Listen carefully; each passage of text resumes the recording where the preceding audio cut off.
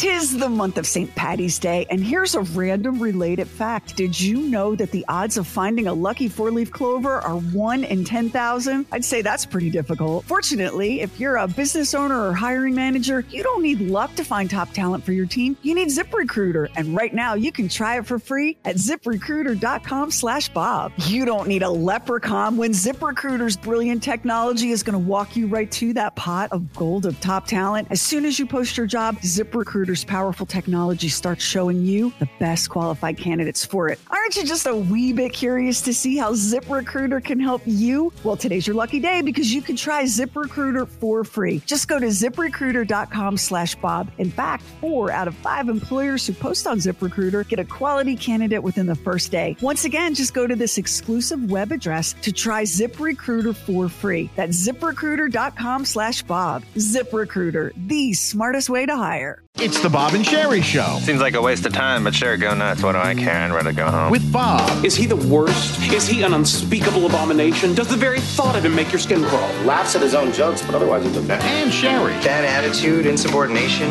it's not great. And now, broadcasting from the palatial Bob and Sherry studios, it's Bob and Sherry. Happy Wednesday, everybody. Are we counting down 1 week till Thanksgiving, I do believe? So listen, last night I thought, let me make some pumpkin bread and freeze it because, you know, we have a house full of family and kids around the holidays and they like to eat that for breakfast. So I go to the store to get some canned pumpkin, and because my phone spies on me, I get home from the store and my phone serves me up, "Psst, hey, are you sure that's pumpkin and your canned pumpkin?"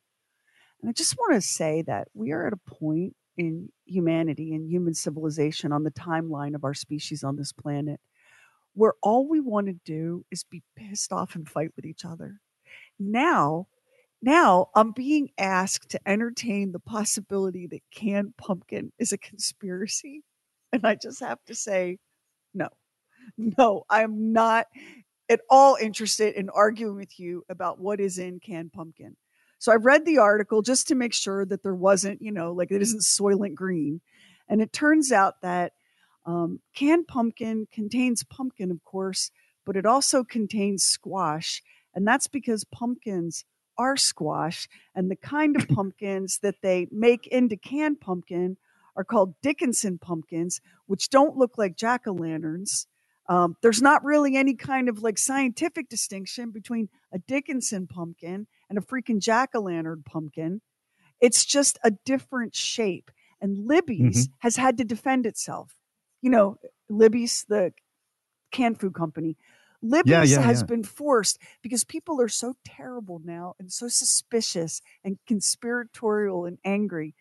Libby's has had to come out with a defense and explain that there is 100% pumpkin in our canned pumpkin, but we use this particular kind of pumpkin because it has a better taste and texture than other pumpkins. And if you want us to put jack-o'-lanterns in the can, we will, but your pumpkin pie is going to taste like a dish sponge.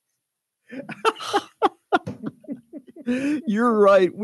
Some folks just have too much time on their hands. Come on. If you're buying canned pumpkin, do you really care that much? Apparently. Which type of pumpkin? Here's how bad this controversy is. Southern Living magazine stepped up and said, "Oh yeah, Libby's, is that so? Well, we're going to have a canned pumpkin taste test." Oh, here we go. They did. And even Southern Living magazine was forced to admit, oh yeah, in a blind taste test, Libby's was the best. Everybody liked it the best. People, it's canned pumpkin. It's kind of pumpkin. It's not like they ground up, raccoons and put it in there and passed it off as pumpkin. It's pumpkin. Why do we have to fight over everything? Why? Because I think at one point, I don't know when it was, but it was within probably the last 20 years, there became an attitude in our wonderful country that somebody, something is always trying to screw you, no matter what. And now you have the internet and you can call them out. Whether it's a restaurant that doesn't have what you want on the menu, whether it's a new pair of shoes that they were a 10, but you think they're a 10 and a half, and this company should not make shoes anymore. We just want to get back at whoever is out there that we're pissed off at.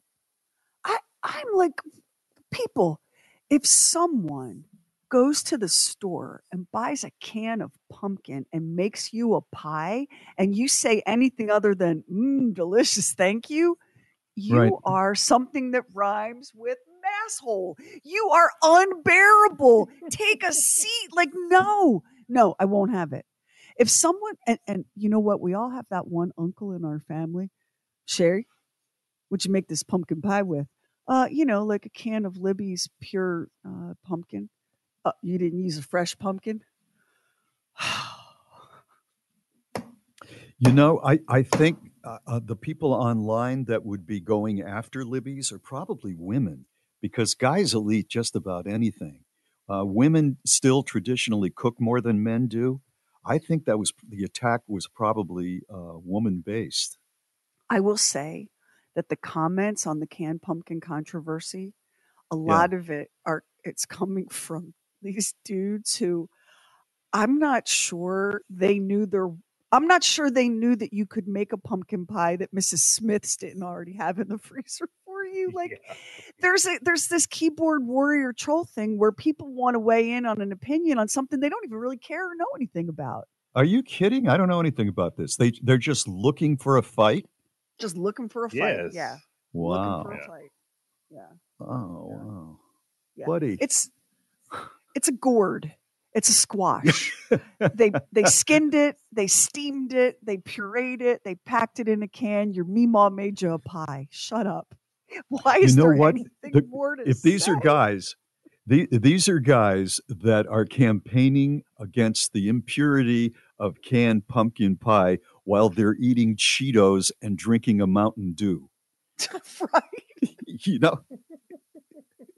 And also, the other level, because I read through this, I could not believe my eyeballs while my pumpkin bread was baking. And the other thing is, the fact that most of us don't really know that there's more than one kind of pumpkin because we're so far removed from how food gets grown and made. Right. That's not something to brag about. No. That's right. Just eat the pie. Yeah, eat the pie. You're better off not knowing. It's Bob and Sherry, and straight ahead, I've got something for you. Who was the greatest songwriter of all time? Rolling Stone magazine is out with their list of the greatest songwriters of all time. Who's number one? It's straight ahead. This is Bob and Sherry. Bring whatever you drink and celebrate Happy Hour Thursdays at 7 p.m. Eastern, live on the Bob and Sherry Facebook Rolling page. Stone magazine just came out with who were the greatest songwriters of all time, and we're talking about basically the rock era, rock and roll in the 1950s up until right now. And usually I would start, maybe number 10, but I think it's more interesting to see who's down the list a little bit, but still on the list as the greatest songwriters. So here is one of the songs from the number one greatest songwriter of the rock era. Knock, knock, knocking on heaven's door. Oh, wow, this song's hard to argue with. It's Bob Dylan, and that's Knocking on Heaven's Door, of course, but the songs he had, like Blowing in the Wind, which was maybe a number one song for Peter, Paul, and Mary, and all the other songs, Subterranean Homesick Blues, a lot of the songs Max was saying, some folks don't know, but he has written and transformed, especially the lyrics of popular music. And Rolling Stone says he's number one. Number two, right behind him, is Paul McCartney. And speaking of Dylan, Bob Dylan said, the only person that I'm in awe of is Paul McCartney because of the number of songs and the amount of songs. He is the number two greatest songwriter. And number three, his partner is John Lennon, of course. Lennon also, I think, stretched lyrically what was popular music. Number four was the great Chuck Berry. He had songs of novelty, fun, and frolic, and just created that guitar riff that was stolen by how many rock players? Chuck Berry's number 4. Number 5, and back to Dylan again. Dylan called him the greatest poet in America at one time. Smokey Robinson, with just one song after another. Smokey Robinson wrote My Girl. He wrote My Girl by The Temptations. Get Ready. Mary Wells' My Guy. Marvin Gaye's Ain't That Peculiar. The tracks of my Tears of a Clown. I second that emotion. I mean, just the most amazing man in the world as far as writing songs. Right after that, it's Mick Jagger and Keith Richards together.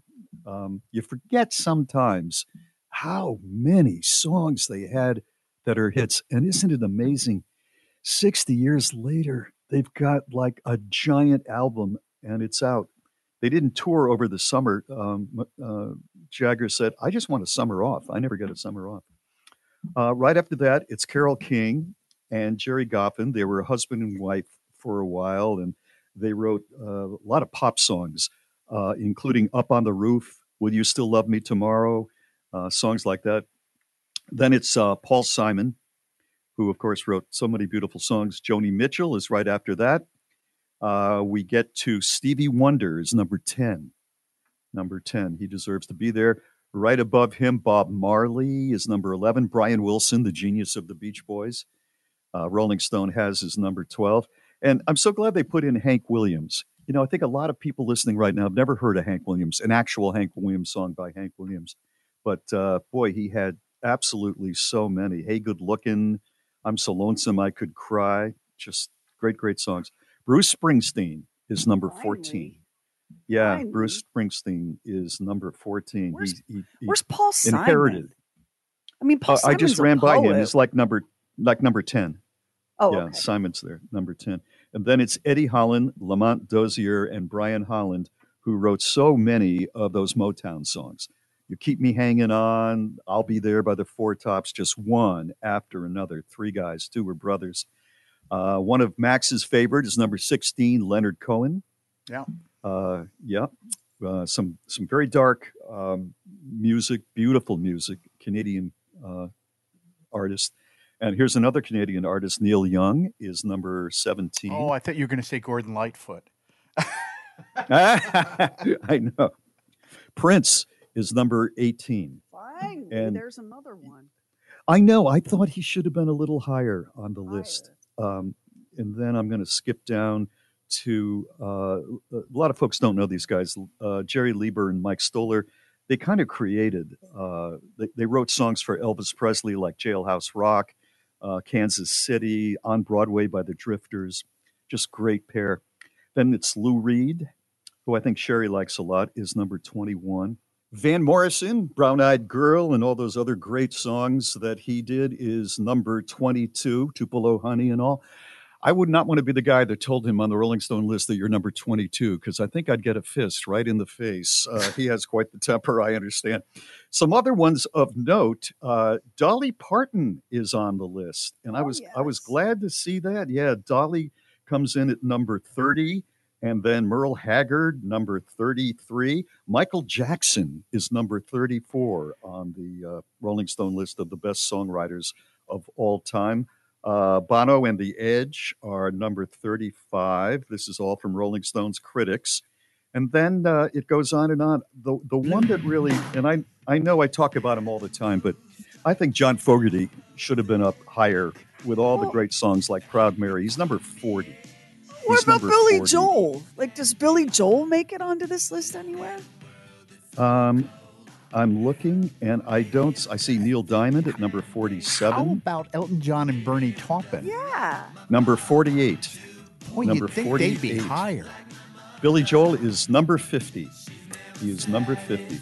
And then you have people like Willie Dixon, who helped to invent R&B. The Notorious B.I.G. is number 52. And Stevie Nicks at number 53. It's an interesting list.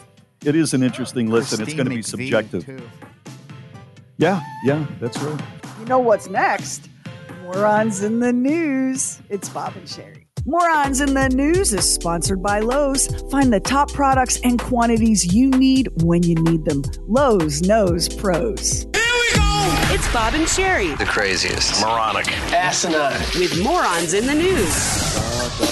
Have you ever in your neighborhood seen a police car and it's there, afternoons, evenings? It's a take-home police car. Some cities have it, some don't. The police officer is assigned it, and it's his car. And of course, if they need him, in the middle of the night, he's got his car right there.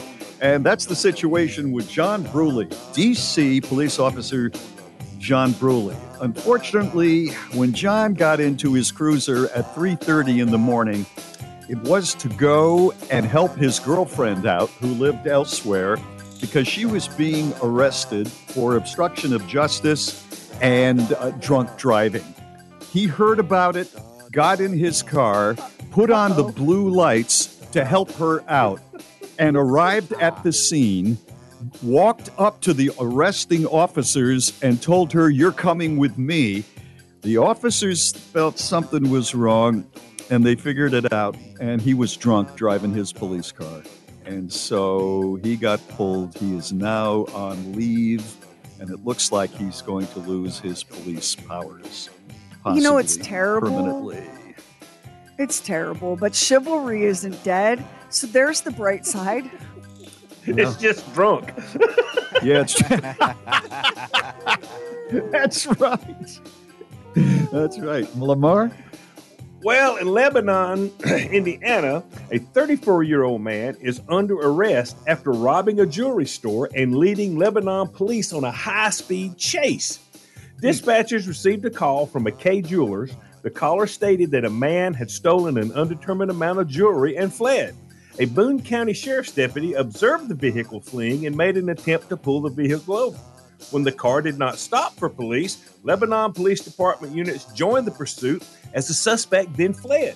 According to officers, during the pursuit, the suspect began sticking his hand out the window and motioning to officers.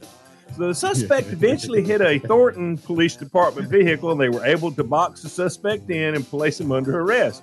When asked why he was motioning to the officers, the suspect was quoted as saying, "I was trying to tell you that you're not supposed to pursue me. You are not supposed to be chasing me." He was charged with criminal mischief, theft, resisting law enforcement, possession of marijuana, reckless driving, leaving the scene of an accident, and operating a vehicle without a license, and misunderstanding the TPD hot pursuit standards. Their hot pursuit standards is, we're going to chase you down and get you. He didn't think that was right, but they would not pay attention to his hand motions, and they still stopped him. Oh, they were paying attention to his hand motions, believe me. Let's wrap up in a small town outside Rome in Italy where a lion escaped from the circus and was roaming the city streets. The mayor and the police had to put out public warnings begging residents to stay at home while law enforcement and circus staff tried to capture the animal. We've got video, and there's nothing like seeing a great big giant lion just casually strolling down a darkened city street. Holy cow. It took 5 hours. 5 hours for the lion to be located. They sedated the lion, and then they were able to capture him. The mayor said, "The lion will be taken in hand by the circus staff." The lion's name is Kimba, by the way. And the mayor said, then the mayor went on to say, listen, he said, "I hope that this episode will stir people's consciences so that we can stop exploiting animals in circuses. I did not authorize this. I never said they could bring lions to our town, but I also didn't have the power to prevent it, and we're glad that no one, including the lion, was hurt." Amen. Wow, that's a politician taking a stand and not being all mealy-mouthed, isn't it? We've got the video of Kimba strolling the streets. We're going to post it up on the Bob and Sherry Facebook. Coming up, comedian Nathan McIntosh, and are you being spied on at work? And it may be way more than you ever dreamed. It's Bob and Sherry. YourMeowMart.com, a brand new online store featuring cat-themed merchandise for you or the cat lover in your world. Shirts, sweatshirts, phone holders, coffee mugs, and one-of-a-kind custom items. New items are being added every day. Every day. YourMeowMart.com. Check out the store. YourMeowMart.com. That's YourMeowMart.com. It's the stuff we wouldn't, couldn't, shouldn't do on the regular show. The Oddcast on the free Bob and Sherry app. My wife thinks that I'm a very quirky person, and when she says that, the underlying thought is, you're very lucky to have me. And I am. But she is very quirky, too. She has a thing for squirrels. I've talked about this before. And she's feeding squirrels in the front and the back of the house. And she gets a big bag of peanuts, and she sees how close they will come and hopefully take them right out of her hand. She actually has had squirrels jump on her lap while she feeds them. So she put out some cat food that we had and wanted to see if they were going to eat the cat food. Well, the dish would be empty in the morning, and she says, I think it's those crows. I want to find out who's eating it. Or maybe it's a raccoon. She went on Amazon and found this little camera. And the camera will, you can look and see who's out there. You can also, it has a microphone. You can talk in it, and it lights up. So it's got to be charged. Every unit in our house is charging somewhere. And she found one place to plug it in, and it's right next to my sink in the morning. I didn't see it there because, as you know, she'll tell you, I'm oblivious to everything. I am not exaggerating. I got out of the shower with shaving cream on my face, and I'm shaving my face. She's looking at me shaving my face. She hit the alarm thing that goes, woo, woo, woo, like that. I almost took my neck off. I almost took my neck off. And then the light came on, and this is what I hear.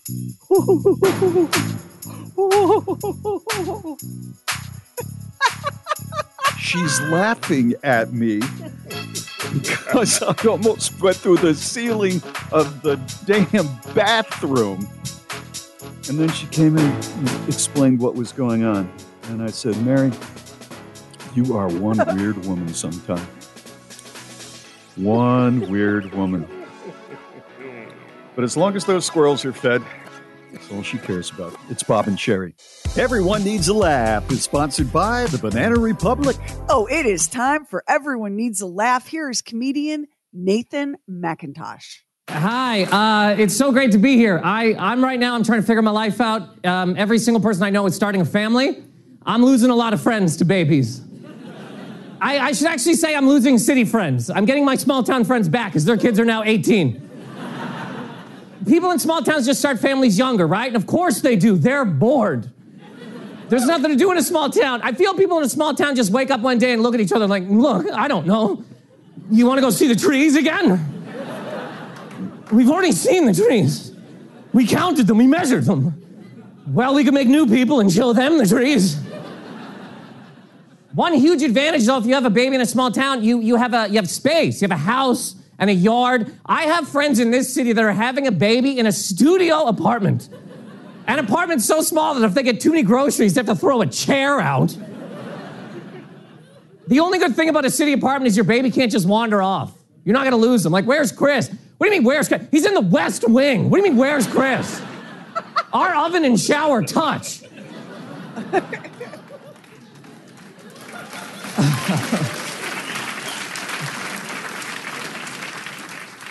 So, I don't know that a lot of people are taking this. Everybody wants you to hold their baby, right? Every single person wants you to hold their baby. Why? It's the most precious thing you have. Why are you putting it in my hands? People will step over a glass coffee table covered in candles to hand you the most breakable thing they have. Nobody wants you to touch their phone. Not one person.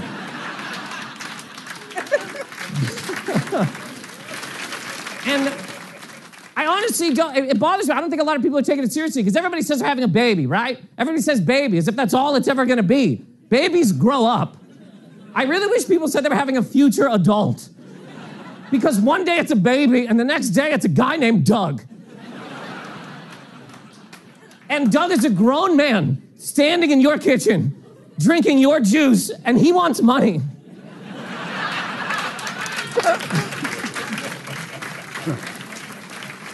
There's a lot of people that aren't ready to have a baby, right? So they get a dog as a training baby, and they call it a fur baby. And honest to God, if you call your dog a fur baby, do not have a skin baby, because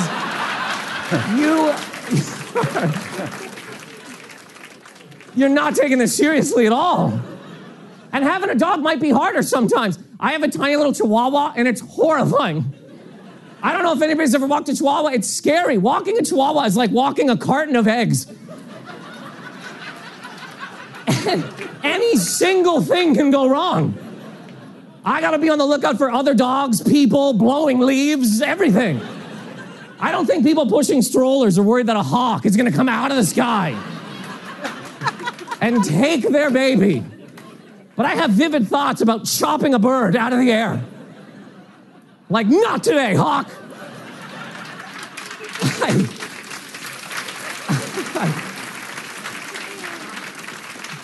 I just bought her that sweater. Which I never thought I'd ever be doing. I never thought I'd be buying a coat for a tiny little dog. I never thought I'd be in a store like, she'd never wear green, just pushing sweaters out of the way.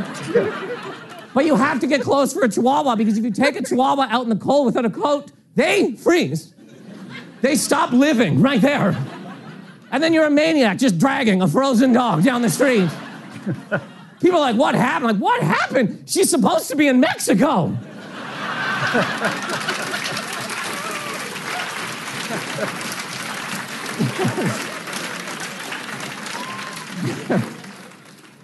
Also, when you get a dog, there's so many places you can't live anymore, right? Because so many apartments say no pets.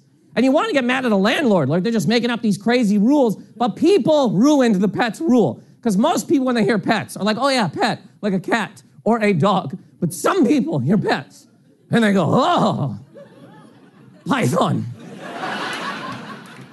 And then one day there's a 40-foot snake roaming the halls, trying to eat your neighbors because somebody doesn't know what a pet is. A pet is something that you can pet.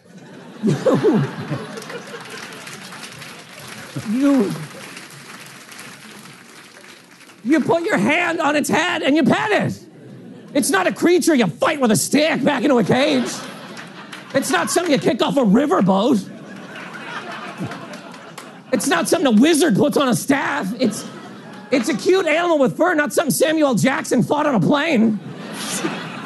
There's so many apartments that say no pets. There's not one apartment that says no babies. Not one. And why? My dog is 5 pounds for life. You don't know what this baby's gonna be. This baby could grow into a 6'5" smoker that steals packages. You don't know. My dog is doing nothing. She's sitting there, shivering, looking out the window for hawks. My name's Heather McIntosh. Guys, thanks so much. He's got his own Post thing. it up at bobandsherry.com. Click the menu tab and look for Everyone Needs a Laugh. Now, straight ahead, you're stranded on a desert island. You're allowed to have one piece of recorded music. What is it? That's next. It's Bob and Sherry. Leave us a talk back with the free Bob and Sherry app. A writer posed the question in the New York Times, if you had to go to a desert island, this is on the BBC, they asked their listeners, if you had to go on a desert island, and who knows how long you would be there, but you somehow had the ability to listen to music, what would be the pieces of music that you would take?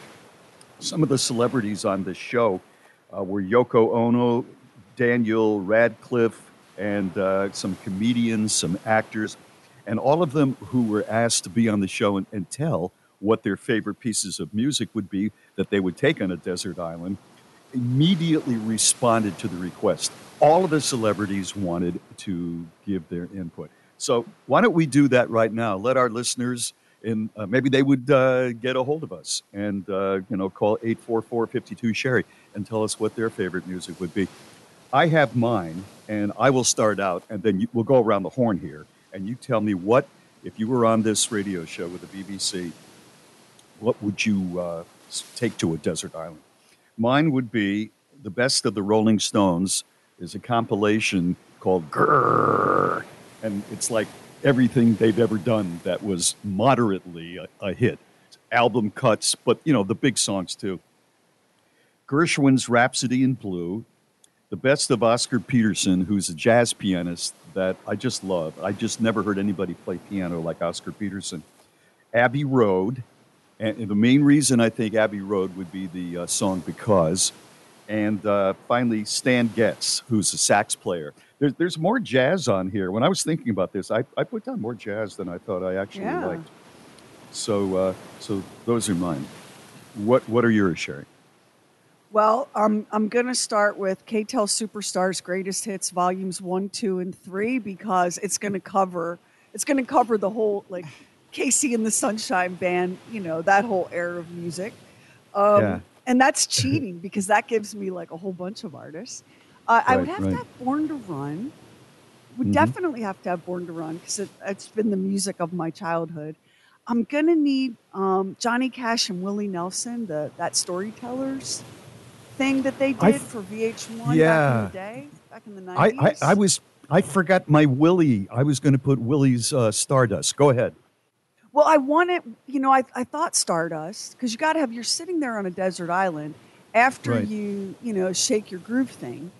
Then you're going to feel kind of sorry for yourself and you're going to want some real heartbreak country music. That's how I ended up with Johnny and Willie.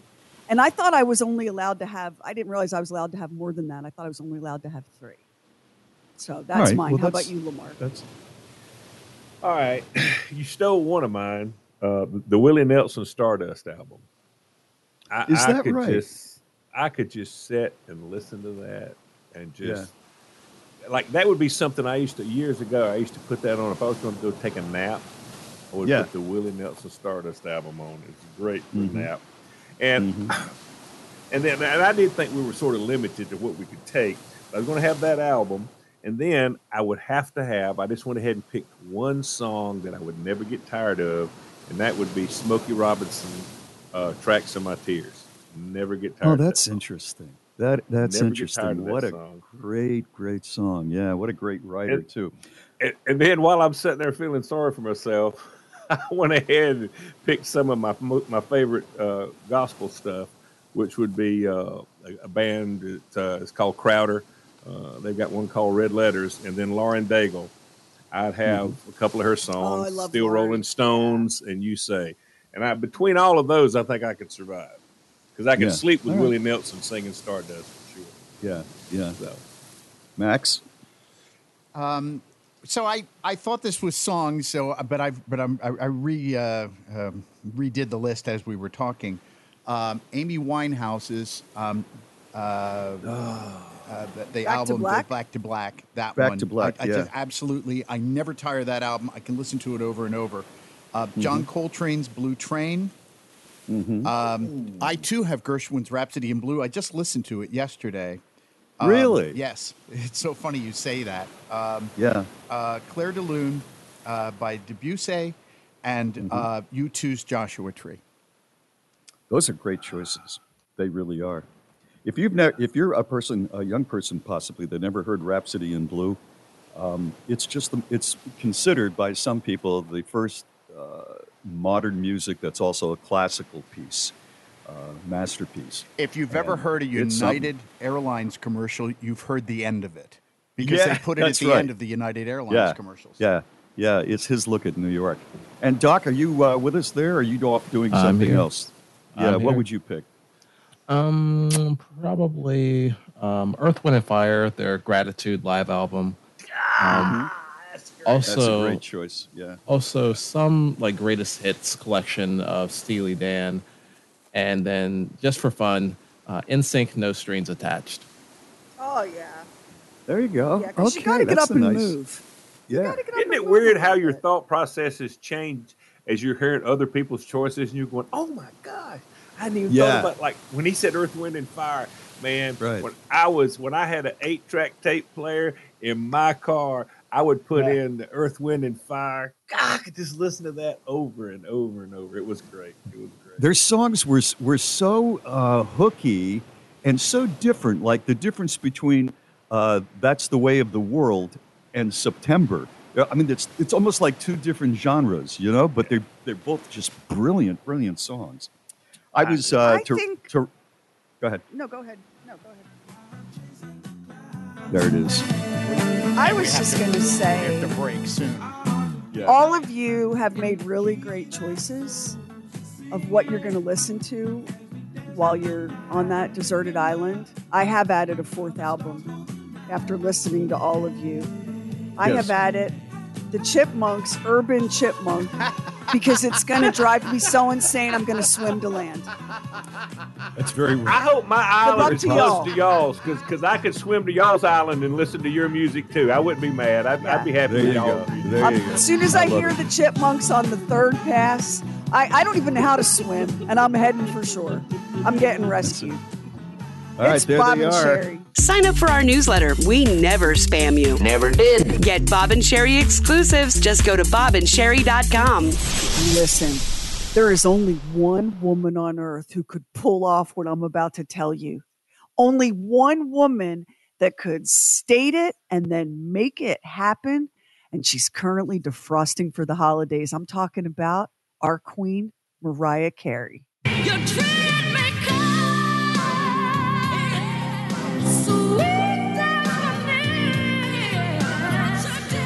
to this.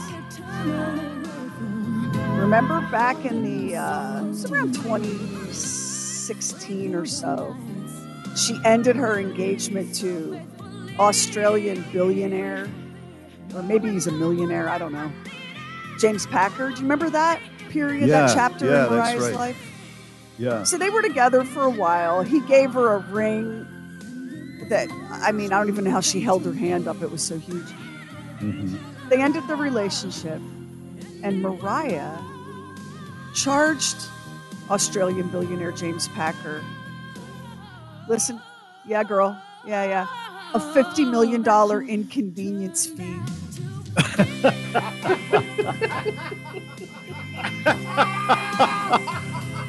Oh, I forgot about that. And why didn't I take a shot at that one? A $50 million inconvenience fee. And I know what you're thinking.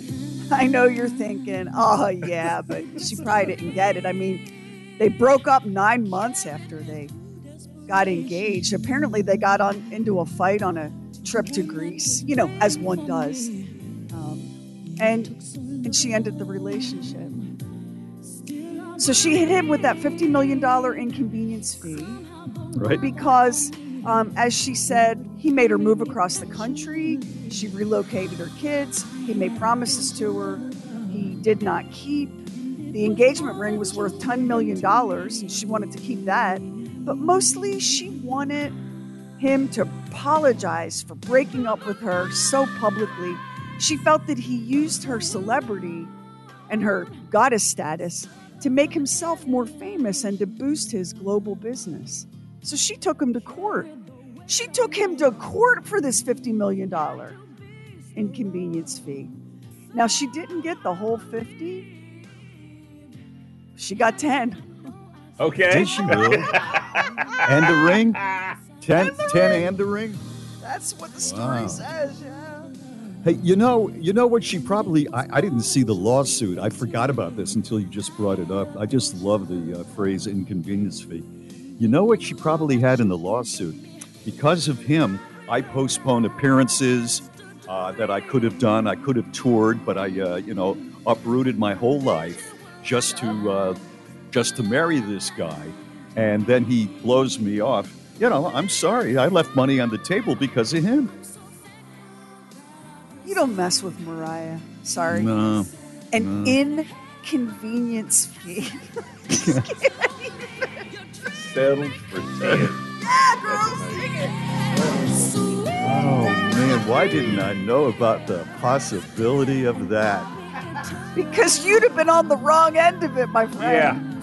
Yeah, that's probably true. That's probably true. Yeah. I'm a what? I'm an inconvenience? A lot of people on this show are being on the wrong end of it. I know. It's true. It's true. Why don't we hear this song on the radio anymore? I never hear this song. And it was I don't know, number one. but when I her... do, I crank it up. Yeah.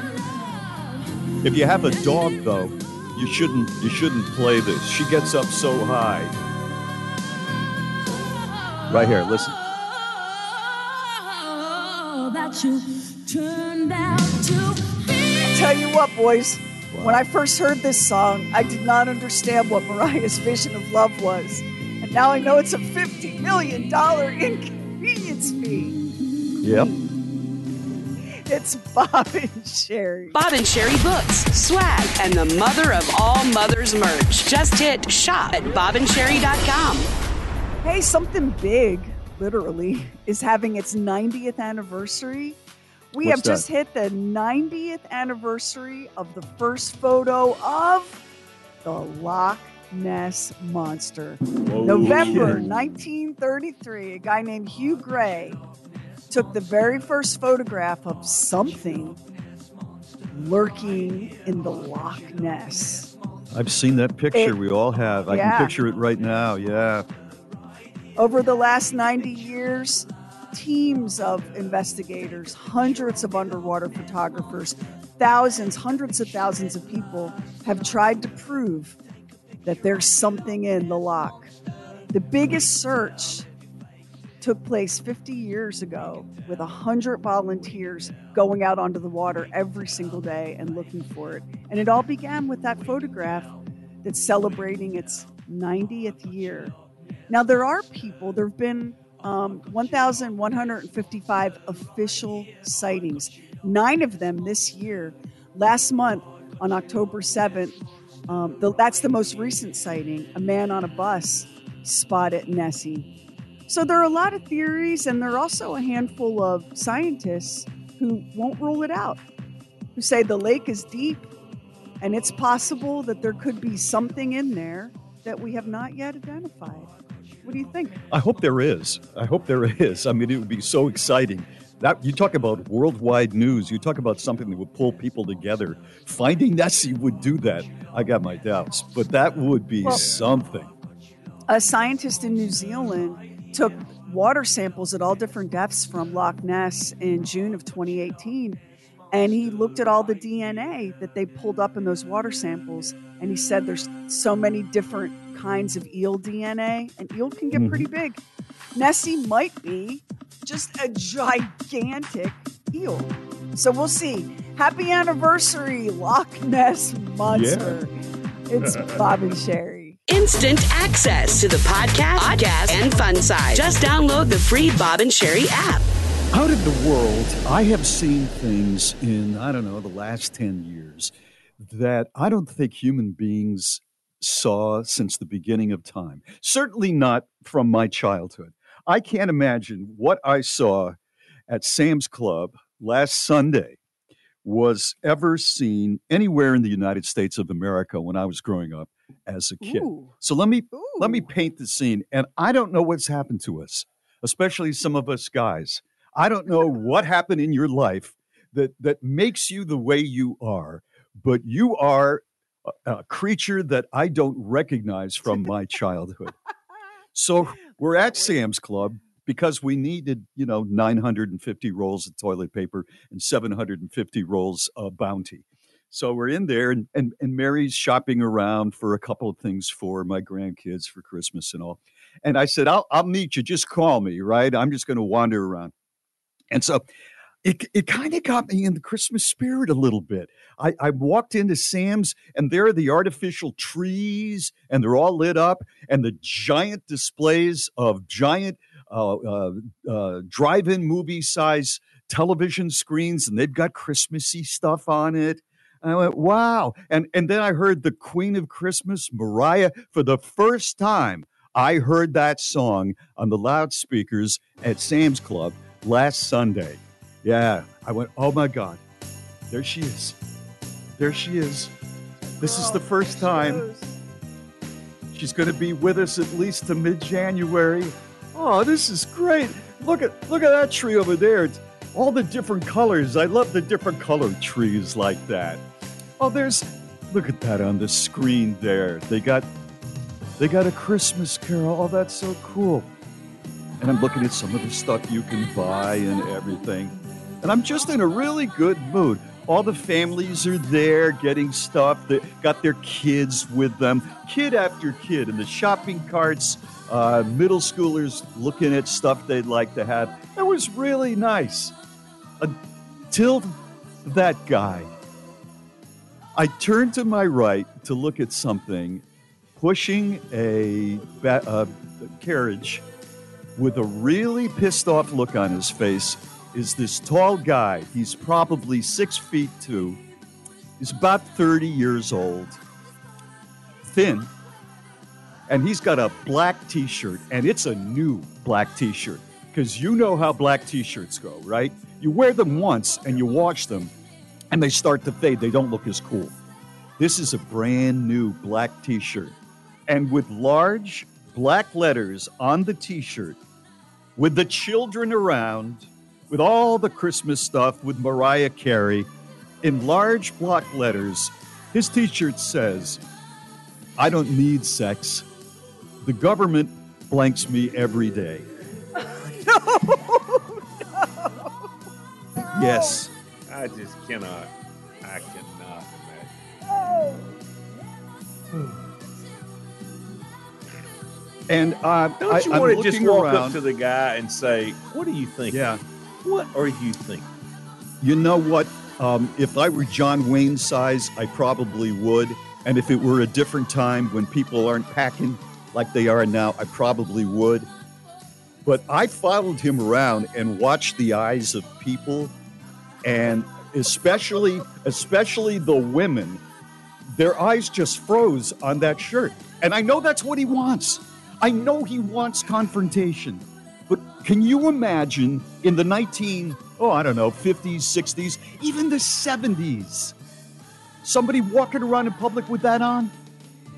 He Listen, thinks he's I'm clever. guessing. He thinks he's I'm guessing in the 80s, Yeah. store security would have a word with you.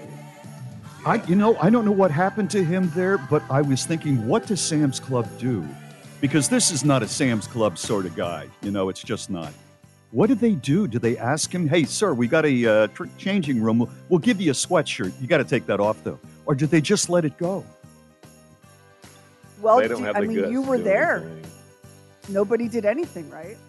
Not as far as I could see. I didn't see anybody approach the guy. Now, I wasn't, stalking him, following him to see everything. I just wanted to see the reaction on some of the people's faces. And it's at Christmas, and it's on a Sunday, and there were children. The thing I think that got me the most was that there were kids there, right? Now, maybe the little ones, they don't know, but, you take a kid, 8 years old, 6 years old and up, they see that.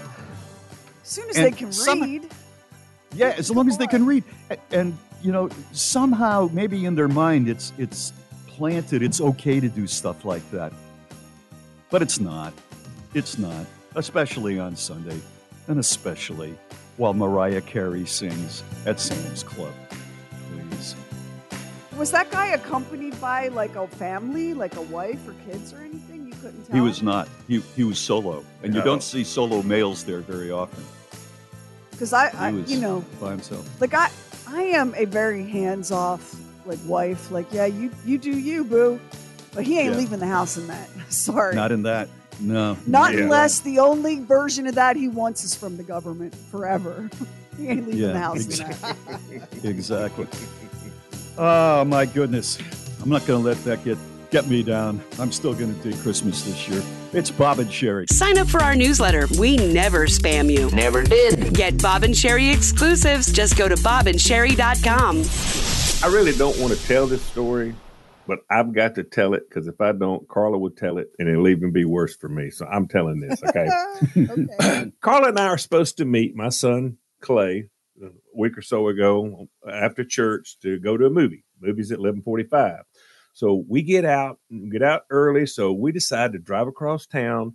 We've got this great meat and vegetable restaurant. I mean, the food there is tremendous. It's world famous in the South. And, it's hard to get into, but we know they don't open until 11. So we go get in line. We stand in line. So we got seated at 8 or 9 minutes after 11. So we sit down. I'm thinking, because the service is really fast and we're going to eat this. We're going to meet him for the movie. Everything's going to be great. So we both order country fried steak. Their country fried steak is the best. It melts in your mouth. It's unbelievable. It's just fantastic. So we place our order. And so we're waiting. Service is going to be quick. We know we're not, we're going to have plenty of time, but we're sitting there and we've been sitting there for like 20 minutes and we still don't have our food. Now the guys, he's taken our order and they've brought us some bread and got our drinks and whatever, but we're still waiting. And so people that were set when we were and people that were set after we were have already got their food. Some of them, in fact, have already ate and they're leaving. The clock's ticking. Oh, wow. We got to meet Clay. And Carla and I are talking about it. And so I'm assuring her, I said, look, it's no big deal. When the door opens up and everybody gets his first seating, it takes a while to get the food out. It just takes a while. It's nobody's fault, especially our waiter. He's doing a great job. We're fine. And so Carla, she sees the waiter. And so she puts up her finger and I'm like, Carla, do not get onto the waiter. Do not ask him. This is embarrassing. Don't do it. He can't do anything about it. If you ask him, I'm going to be embarrassed. I'm going to the car. I am not going to sit here while you rake this kid over the coals because we hadn't got our food. And she goes, I'm not going to do anything, So he comes walking over and he says, I am so sorry. My manager has just told me we're out of cube steak. Well, I had a lot of pressure on me. We're 15 minutes away from the theater. We're sitting here. It's 11:40. We still don't have our food. And I'm like, what? What? I throw down my cornbread muffin and I said, Carl, I said, we're out of here. This is ridiculous. We're gone. Yes. We're out of here. I mean, and I look at the guy and I say, how can you have country fried steak on the menu and you run out of it in 30 minutes? Yes. And I'm just like freaking out. And Carla's like, Lamar. And she's like, what's wrong with you? You're embarrassing me. People are staring. And I said, well, evidently they didn't order the country fried steak. That's what we ordered, and they're out of it. I'm running out of time. I got no country fried steak. And the waiter said, now listen, because of the mix-up, the manager is going to comp your meal. And I'm like, well, that's really nice, but I ordered country fried steak. I was set up for country fried steak. Now I don't have it. He goes, well, what can I bring you? And Carla goes, we're not leaving. Order something else. And I said, well, bring me the chicken. And so Carla's sitting there at the table and she's just mumbling, Jekyll and Hyde. He's like Jekyll and Hyde. Being with you is like Jekyll and Hyde. You're trying to tell me to calm down, and now you flipped out. Everybody is watching you. And so now here I am, and I realize what I've done. So I'm cramming fried chicken and field peas in my mouth with both hands. I'm looking at my watch. I'm apologizing to the waiter. I'm over tipping him like crazy. Okay, I'm paying what I would have paid for the meal for him. I said, I'm so sorry. He goes, no, it's my fault. No, it's not. Shut up. Just take the money. So it was terrible. It was terrible. God. Though, and listen, all I heard all the way back was Carla. She goes, don't you, if I jump up and slap a waiter, I don't want to hear nothing from you because you ain't got no business telling me to come. Oh man, it was terrible. And I never do that. I don't. I think that you need to write a thank you letter to the manager of that place because he probably extended both your lives by running out of country fried steak. If you've ever had this country fried steak, Bob, you would not say that. It's unbelievable.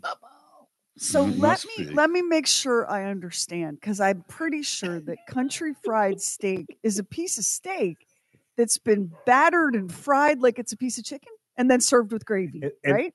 And then but as it has been fried, it's been put into the gravy and it sets and it lives in the gravy until you get it.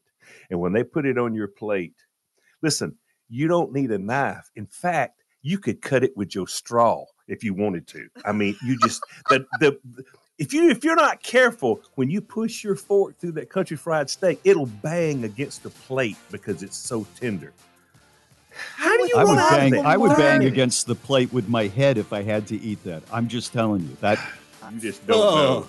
You don't. We don't know. You're right. We don't know. I cannot that is believe, very you know what that was? That was hangry. That's what that was. That was hangry. Yeah. That's right. Yeah, that's right. Oh, she's got that over you. I'm getting texts from Clay. I'm getting texts from Clay saying, I'm on my way. And I'm like freaking out. It's too much pressure for me. Too much pressure. Yeah, Hey, it's Lamar. very on Lamar. Yes. For the rest of your life on this planet, she's got that on you, and it will never God, she will weaken. not let It'll it go, never yeah. diminish.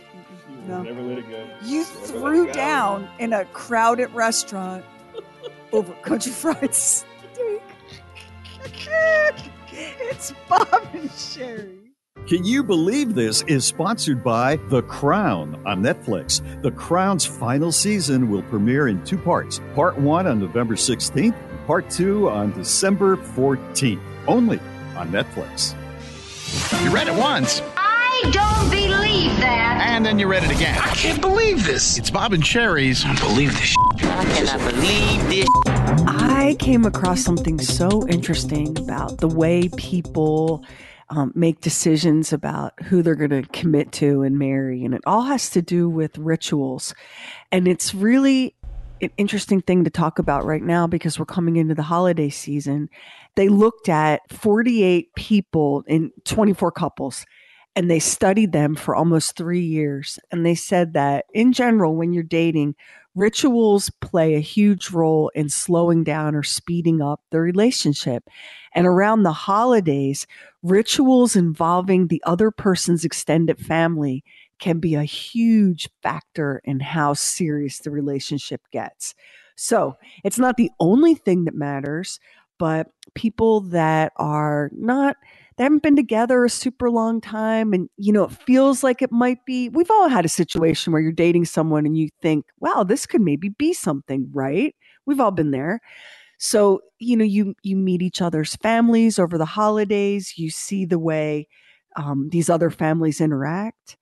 And all of this stuff is stuff we take for granted, you know, having Thanksgiving dinner with someone that you've been dating for a while, or meeting their whole extended family over the Christmas or Hanukkah holidays or whatever.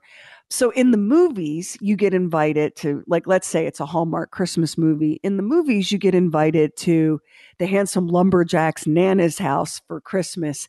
And it's the most magical Christmas ever. They're making gingerbread cookies. They're singing Christmas carols.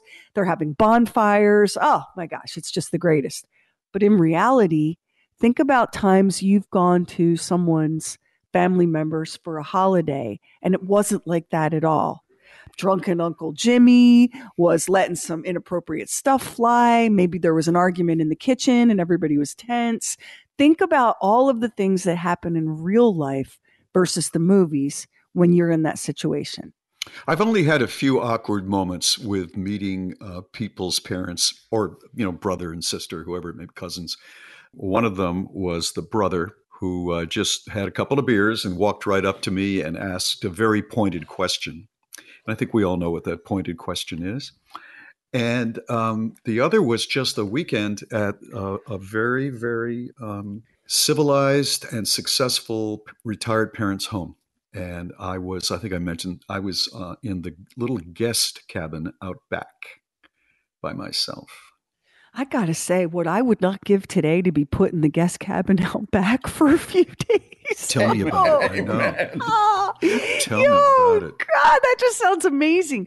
Well, what they found was that couples that have been dating for about 9 months, the decision to go forward and think about marriage on both sides, men and women, was really, really impacted by what happened with these holiday and family rituals.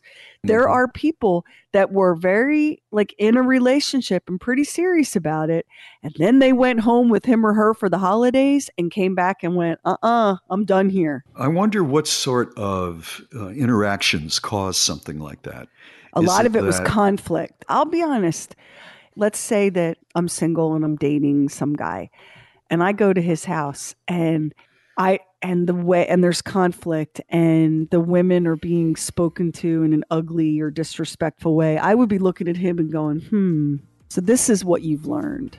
It would change I'm not saying it would end the relationship, because people can. I'm not saying people can, like, look at how, like, they were raised and go in the opposite direction, but it would cause me to slow, like this study says, people really slow down the speed of the relationship if things don't go so well. In your case, that would never happen. And here's why. You would not take somebody home without already having discovered that he was that guy. You would know. You would know. If he was very that observant. guy. Yeah. If he was that guy. But still, you can see some stuff happening in families that would make you hesitate. Now, if you're codependent and kind of doormatty, you go, well, oh my God, your dad was having a human sacrifice out in the yard, but you seem nice, right? But other people make different decisions. It's Bob and Sherry. The Bob and Sherry website, the Oddcast, contest info, bobandsherry.com. Okay, I need to be in the cone of safety for what I'm about to say. Cannot be criticized because I am in the cone of safety. Mary has done a fabulous job decorating our Christmas tree, all the colored lights. It's up already. We have the garland and everything looks just so beautiful. We had a friend come over for dinner the other night, and after dinner, we went into the living room looking at the tree with a glass of wine, and all of a sudden, she got up and she started putting tinsel on the tree. On this beautiful tree with the fantastic collection of ornaments that we have. And my friend is saying, oh, you're going to put tinsel on. I love tinsel. And Mary's smiling. We've never had tinsel on the tree before. I can't stand tinsel on a tree. I just don't like it. Why? I think it made her tree look cheaper. I just didn't like it. And I kept thinking about the Seinfeld Festivus piece where Jerry Stiller talks about that. Do we have that right now? And is there a tree? No, instead there's a pole. Requires no decoration. I find tinsel distracting. That's exactly how I feel. And I couldn't say anything. Now all I can see is the tinsel. And if any of her friends are listening right now, do not say anything. I don't know what to do. It's going to be with us for the next 2 months. So is it the individual strands of tinsel? It's just when they're all put on. When they're all put on, it just, to me, takes away from the beauty of the lights and the ornaments that we got when we've traveled over the last 14 years and everything. I don't know what to do. I guess I just have to suck it up for this year. Hey, just be thankful in this gratitude season that you no longer have a cat, because long after that, or a dog because Finn won't. Finn's a good dog. He won't. No, but I know what the results are sometimes when you eat it. A few years ago when the girls were younger, they desperately wanted to throw that tinsel on the tree. And I was like, yeah, but you need to understand what's going to happen. Oh, the backyard was merry and bright. Yeah, for a while. That's right. Bit after so the anyway, holidays, let me tell you. Hush, say nothing, because I can't either. It's Bob and Sherry. It's Bob and Sherry, the podcast. So I was standing in my kitchen last night and thinking about, all right, what am I going to do I like to do something different every year for Thanksgiving. I mean, obviously you have Thanksgiving food, right? But maybe instead of, just pumpkin pie, I'll do pumpkin pie and maybe a pumpkin cake or something like that, right? So as I'm scrolling through my recipes and thinking about how I want to go about it, it suddenly hit me that I know a lot about your family Christmases when you were a kid, Lamar. But I don't think we've ever talked about your family Thanksgivings. Was it just you and your parents and Troy, your brother? Did you guys go somewhere? Like, you've never talked about that. No, we always had Thanksgiving at home, and we might have one of my uncles and his wife come over or something, but it was pretty condensed. And there was always, you could count on this. My mom, one of our staples for Thanksgiving is fruit salad. Okay. Now, I don't want you to confuse that with ambrosia. Ambrosia is some sort of thing that people put raisins and coconut into. I don't know what's going on there, but that's ridiculous. Okay. Here's what my mom did. She took oranges, apples, bananas, and grapes and pecans. And she would cut up the fruit in little bitty pieces. And then she would put the pecans in there. And then she would mix it up with some mayonnaise. And it became the greatest thing ever. So she would make 2 gigantic bowls of it. So while she was cooking lunch, she would give me and Troy one of the bowls, and we would split it, and we would eat fruit salad all Thanksgiving morning, waiting on Thanksgiving dinner. That was always a big deal. The fruit salad was the big deal. And of course, she had cornbread dressing and turkey, and we had the regular staples, and it was pretty much the same every time. Sometime now my mom always made fresh homemade biscuits, which for people that don't get fresh homemade biscuits is exciting. I got fresh homemade biscuits anytime. I mean, you know what I'm saying? So it is exciting, okay, especially when they're good. Yeah. But if you have them every day, I mean, my mom at the drop of a hat, man, she's whipping them biscuits up, boom, boom, boom. I had an aunt, and when she came over, she bought brown and serve rolls. My mom never bought a brown and serve roll. When she brought those brown and serve rolls, I mean, just the standard brown and serve. Oh, God. It was the greatest thing ever. But then her boys would come over and they would see these biscuits. And so they never got bit. So it's all about what you don't get. You know what I'm saying? But everything was always comfort food. We didn't get out of bounds on anything. It was green beans. It was, turkey and dressing. It was that wonderful cranberry sauce in that can that's got the rings around it so you know where to cut it. It jiggles when you put it on the plate. Yeah, I love that. So. I'm always fascinated by the thing that makes a family's Thanksgiving. Like for you, it's fruit salad, which I would never have guessed in a million years.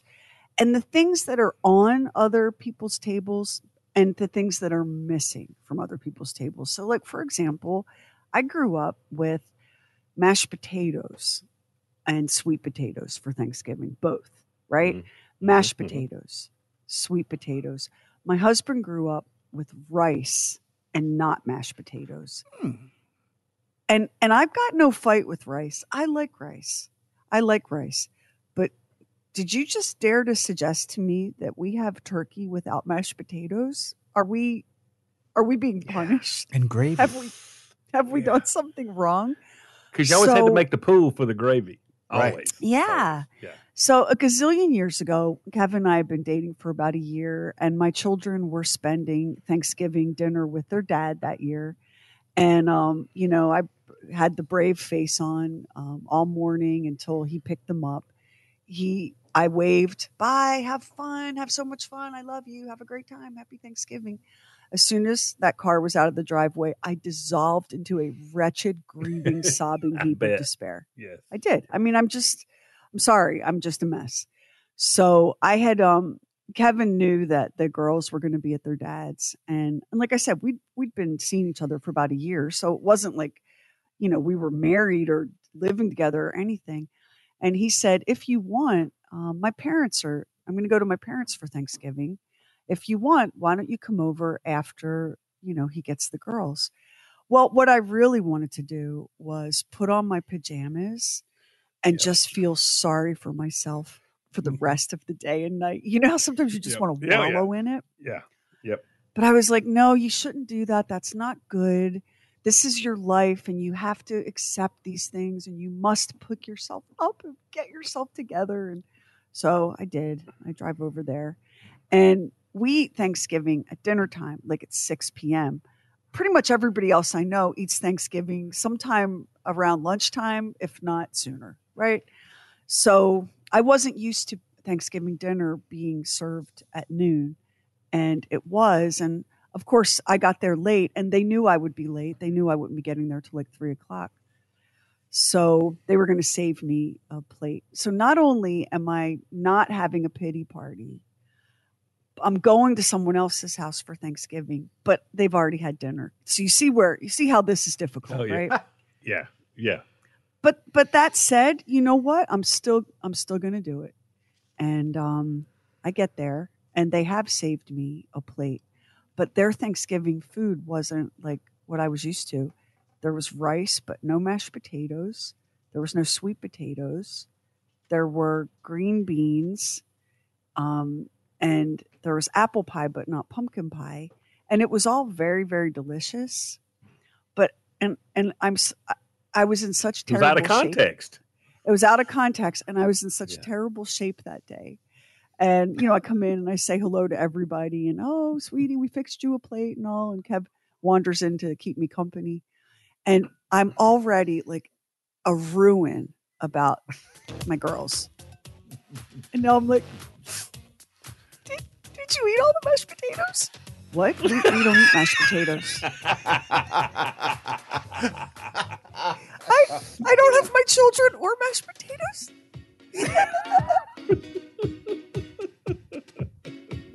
And the moral of this story is you got to sometimes bring your own carbs, folks, because people have different ways and they have different traditions. And there's nothing wrong with that.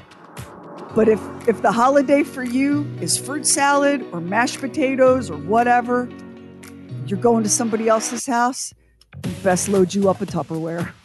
Because that's going to be the way you're going to have to roll. Right. It's Bob and Sherry. At the Bob and Sherry store, we know the holidays are coming, so don't wait to the last minute. Then you'll straight be bumming. We have all the swag that we know that you love, with travel mugs and coffee mugs, water bottles, chug, chug, chug. Bob and Sherry store. It's really the bomb. It's open 24/7 at bobandsherry.com. The shipping is for free. Spend over $75. Come on down to the Bob and Sherry store. Give us a holler. Sign up for our newsletter. We never spam you. Never did. Get Bob and Sherry exclusives. Just go to bobandsherry.com. We're thankful for teachers who support, guide, and mentor in and out of the classroom. If you're a teacher or you know one, you can nominate them at bobandsherry.com to win a vacation to Florida. Weekly winners are chosen to win Bob and Sherry swag, and they're nominated to win the monthly grand prize from Visit Florida, a 3-night vacation for two to Margaritaville Beach Resort, Fort Myers Beach, plus round-trip airfare and vehicle rental. Nominate a deserving teacher at bobandsherry.com. So we were just chatting about how Thanksgiving for you is what you grew up with. And that becomes your idea of the holiday. So for Lamar, it's his mama's homemade fruit salad. For me, I just don't understand what the heck turkey's doing on a plate without some mashed potatoes sitting next to it. I just go ahead and have rice too. I mean, eat a handful of store-bought croutons while you're at it, Miles Standish, but we need to have some mashed potatoes on that plate. And Max mentioned during the break that this year, because Max is a really good cook, this year he will be attempting cornbread dressing. That's correct. Yeah, because my girlfriend and her brother both said, our mother used to every year make this cornbread dressing. So I am going to attempt to do that this year. And then she told me she'd make the cornbread days in advance so it would dry out a little bit. So then Lamar, that was his tip to me. So I've got it. I'll get it. I'll make sure that that's what I'm going to do with that. But I'm looking forward to making that. And then you have to mix it up with the celery and all that other stuff, the onion. Well, the great thing about cornbread dressing is like, he's a lot like my first husband. It can go a lot of different ways, right?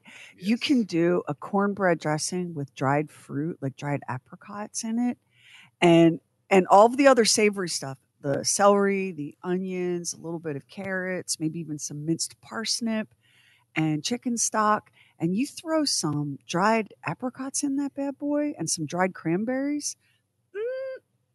That is a nice surprise. Ooh, or now cranberries. Yeah, I like it. The dried cranberries really sounds good. I'm telling you, because you're getting a bite of savory and a little hint of sweet, and dried cranberries and apricots have like a kind of a vibe to them that is a little bit it has a little bit of an edge. So it's just not pure candy tasting. Or you can saute up some sausage and mix that in with your cornbread dressing, and add some chopped roasted pecans and some dried cranberries. And that's amazing, Max. Like, there's a lot you can do with cornbread because your cornbread has a different flavor, texture, everything than regular dried bread, or God help us, people use croutons, which No. I'm sorry. Don't do that. I'm sorry.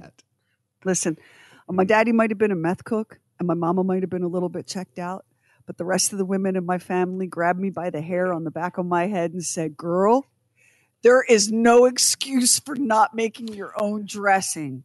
Get that bread out, let it dry, chop it into pieces, and get going with My it. mother would cook it in the turkey, which we've talked about many times in the show, that it's like a recipe for salmonella, maybe. So the last time my mother did it, she did that. And all I could think was, I hope we don't all end up sick.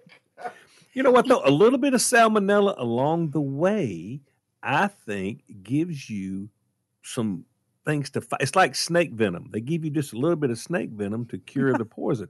I think if you get a little bit of salmonella as you go, this may be, I think this should go on my list of scientific facts that should be true. You train yourself on salmonella. You train yourself. This is some of Lamar's backwoods moonshine science here. Just saying. I think also it's an opportunity, I guess, with the salmonella to drop a few pounds during the holidays rather than putting a few pounds on during the holidays. That's my mom. Listen, my mom used to make a German chocolate cake, and I'm telling you, it's the greatest ever. There's no better cake. But they get down to them last couple of pieces, and you might get a little bit of mold. You know what I'm saying? Just that little bit. And I'm like, well, Mom, I can't eat dear this. God. And she said, what do you think they make penicillin out of? She said it's made out of mold. Cut you a piece of cake. I think you have to be careful with the mold. I really do. I can remember one year we had the neighbors come over for Thanksgiving, and my mother made apple pie. And my mother was a really good cook. So she made apple pie, but she bought a pumpkin pie. And I remember the neighbor came over, and she said, what kind of pie do you want? Do you want apple or you want pumpkin? And the neighbor said, is the pumpkin homemade? And my mother said, yes, it is. And I knew damn well she bought it at the store. But it was a rude question. You don't ask that. Either you take the pie or you don't take the pie. Oh, you don't. That's exactly right. Are you too good for a bought pie? Come on. What kind of animal would ask that? Is it homemade? Because I'm not eating store-bought. A neighbor that was never invited again. Yeah, I can understand why. Let me cut you a piece to go. Something I think about every Thanksgiving. We had a listener who went to like grandma's house, and all grandmothers reach an age where they're like Lamar. They're like, a little salmonella never hurt anybody. Yeah, come on. And Mamaw had a crock pot of something that had not been properly stored, and the entire family went down.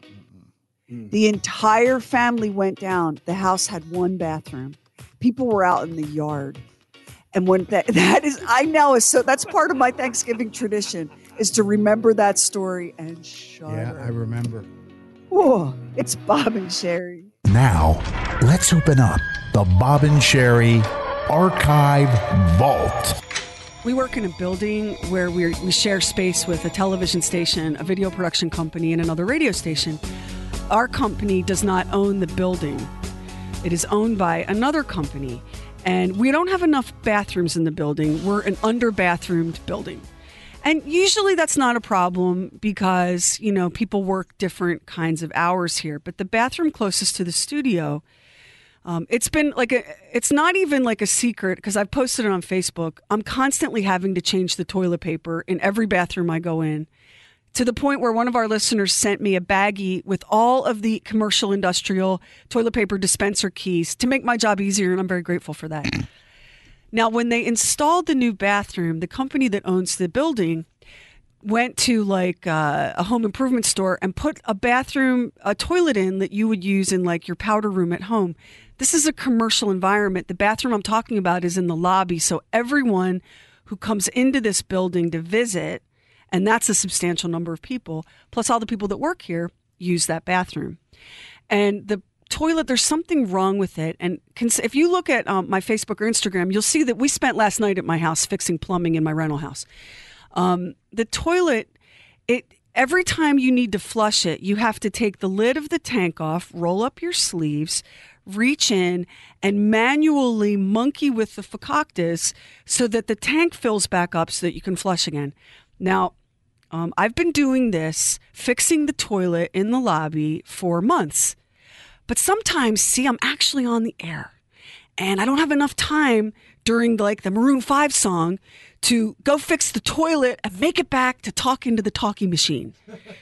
So this morning, I go into the lobby bathroom, and I have to tell you, I have what can be best described as my shorties in a knot, because something happened earlier this morning that really crawled all over me, and that got me kind of cranky. And then I go in, and once again, we have to fix the plumbing. So I'm a social worker, and I'm a very chill person. I'm a pacifist. I realized that I had to take the tank apart and fix it again this morning. I threw back my head and screamed, and this is in the lobby, I am not a mother plumber. And then I kicked that.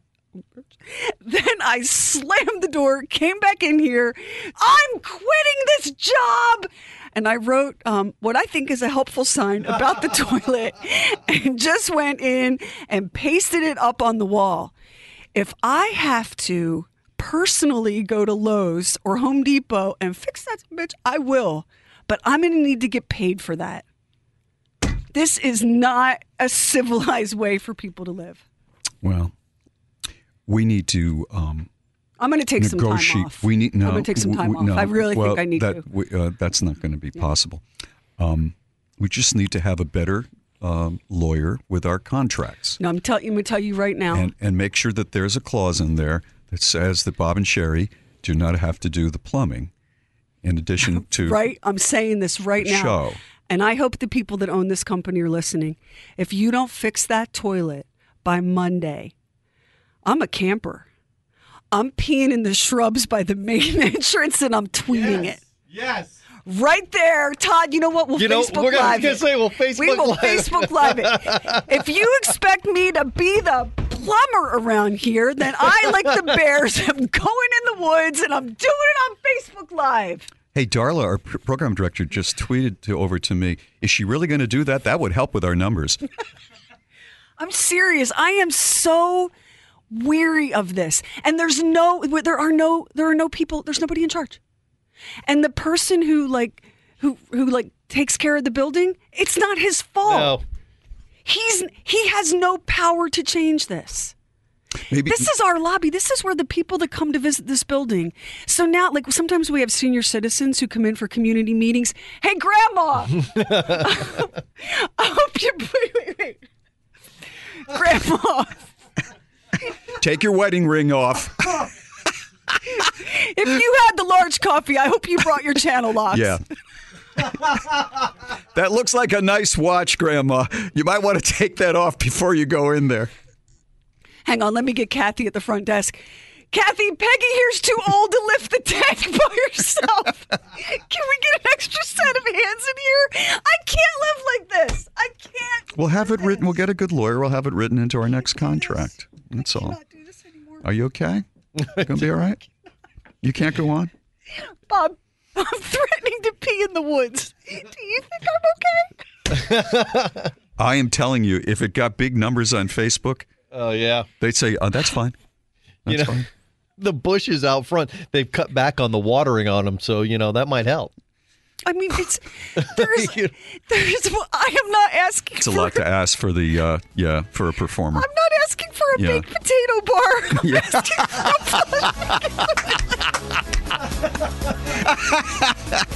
I'm not asking for unreasonable things. This is still America. It's 2016. Can we have indoor plumbing at this radio station? Are you asking for them to reopen the cafeteria here? No. Are you asking for a bar with free wine and beer on Fridays? No. What are you asking for then? Well, I'm not asking for a 401k match. I'm asking for indoor plumbing. This, by the way, is Bob and Sherry. True. Weird. Stuff. Decades before an old, rundown, haunted house in Indiana was torn down, it was the beautiful home of Dr. and Mrs. Wilson and their son, Aesop. In 1861, Aesop lost his life while serving in the Civil War. His grief-stricken mother had her son's casket returned home and kept it in the house for 12 years. Was the house haunted by Aesop's ghost, or was it haunted by sorrow? Because a mother's love never dies. True. Weird. Stuff. New episodes drop every Friday. everywhere you get your podcasts. Bob and Sherry books, swag, and the mother of all mothers merch. Just hit shop at bobandcherry.com. Ooh, I stumbled into a really interesting little rabbit hole. It was a bunch of comparisons in terms of time. So let me give you an example. Betty White, the beloved Betty White, she was born before BMW ever manufactured a single car. And wow. Charlie Chaplin, which is someone you associate with the olden times of silent movies. Yes. He was alive when Star Wars came out. He could have watched Star Wars. I want you to think about that. Now, here's another one. If the movie Back to the Future, which is one of Max's favorites, had been set in the year 2020, Marty would have traveled back to the year 1990. And the song he'd have played at the school dance probably would have been Smells Like Teen Spirit.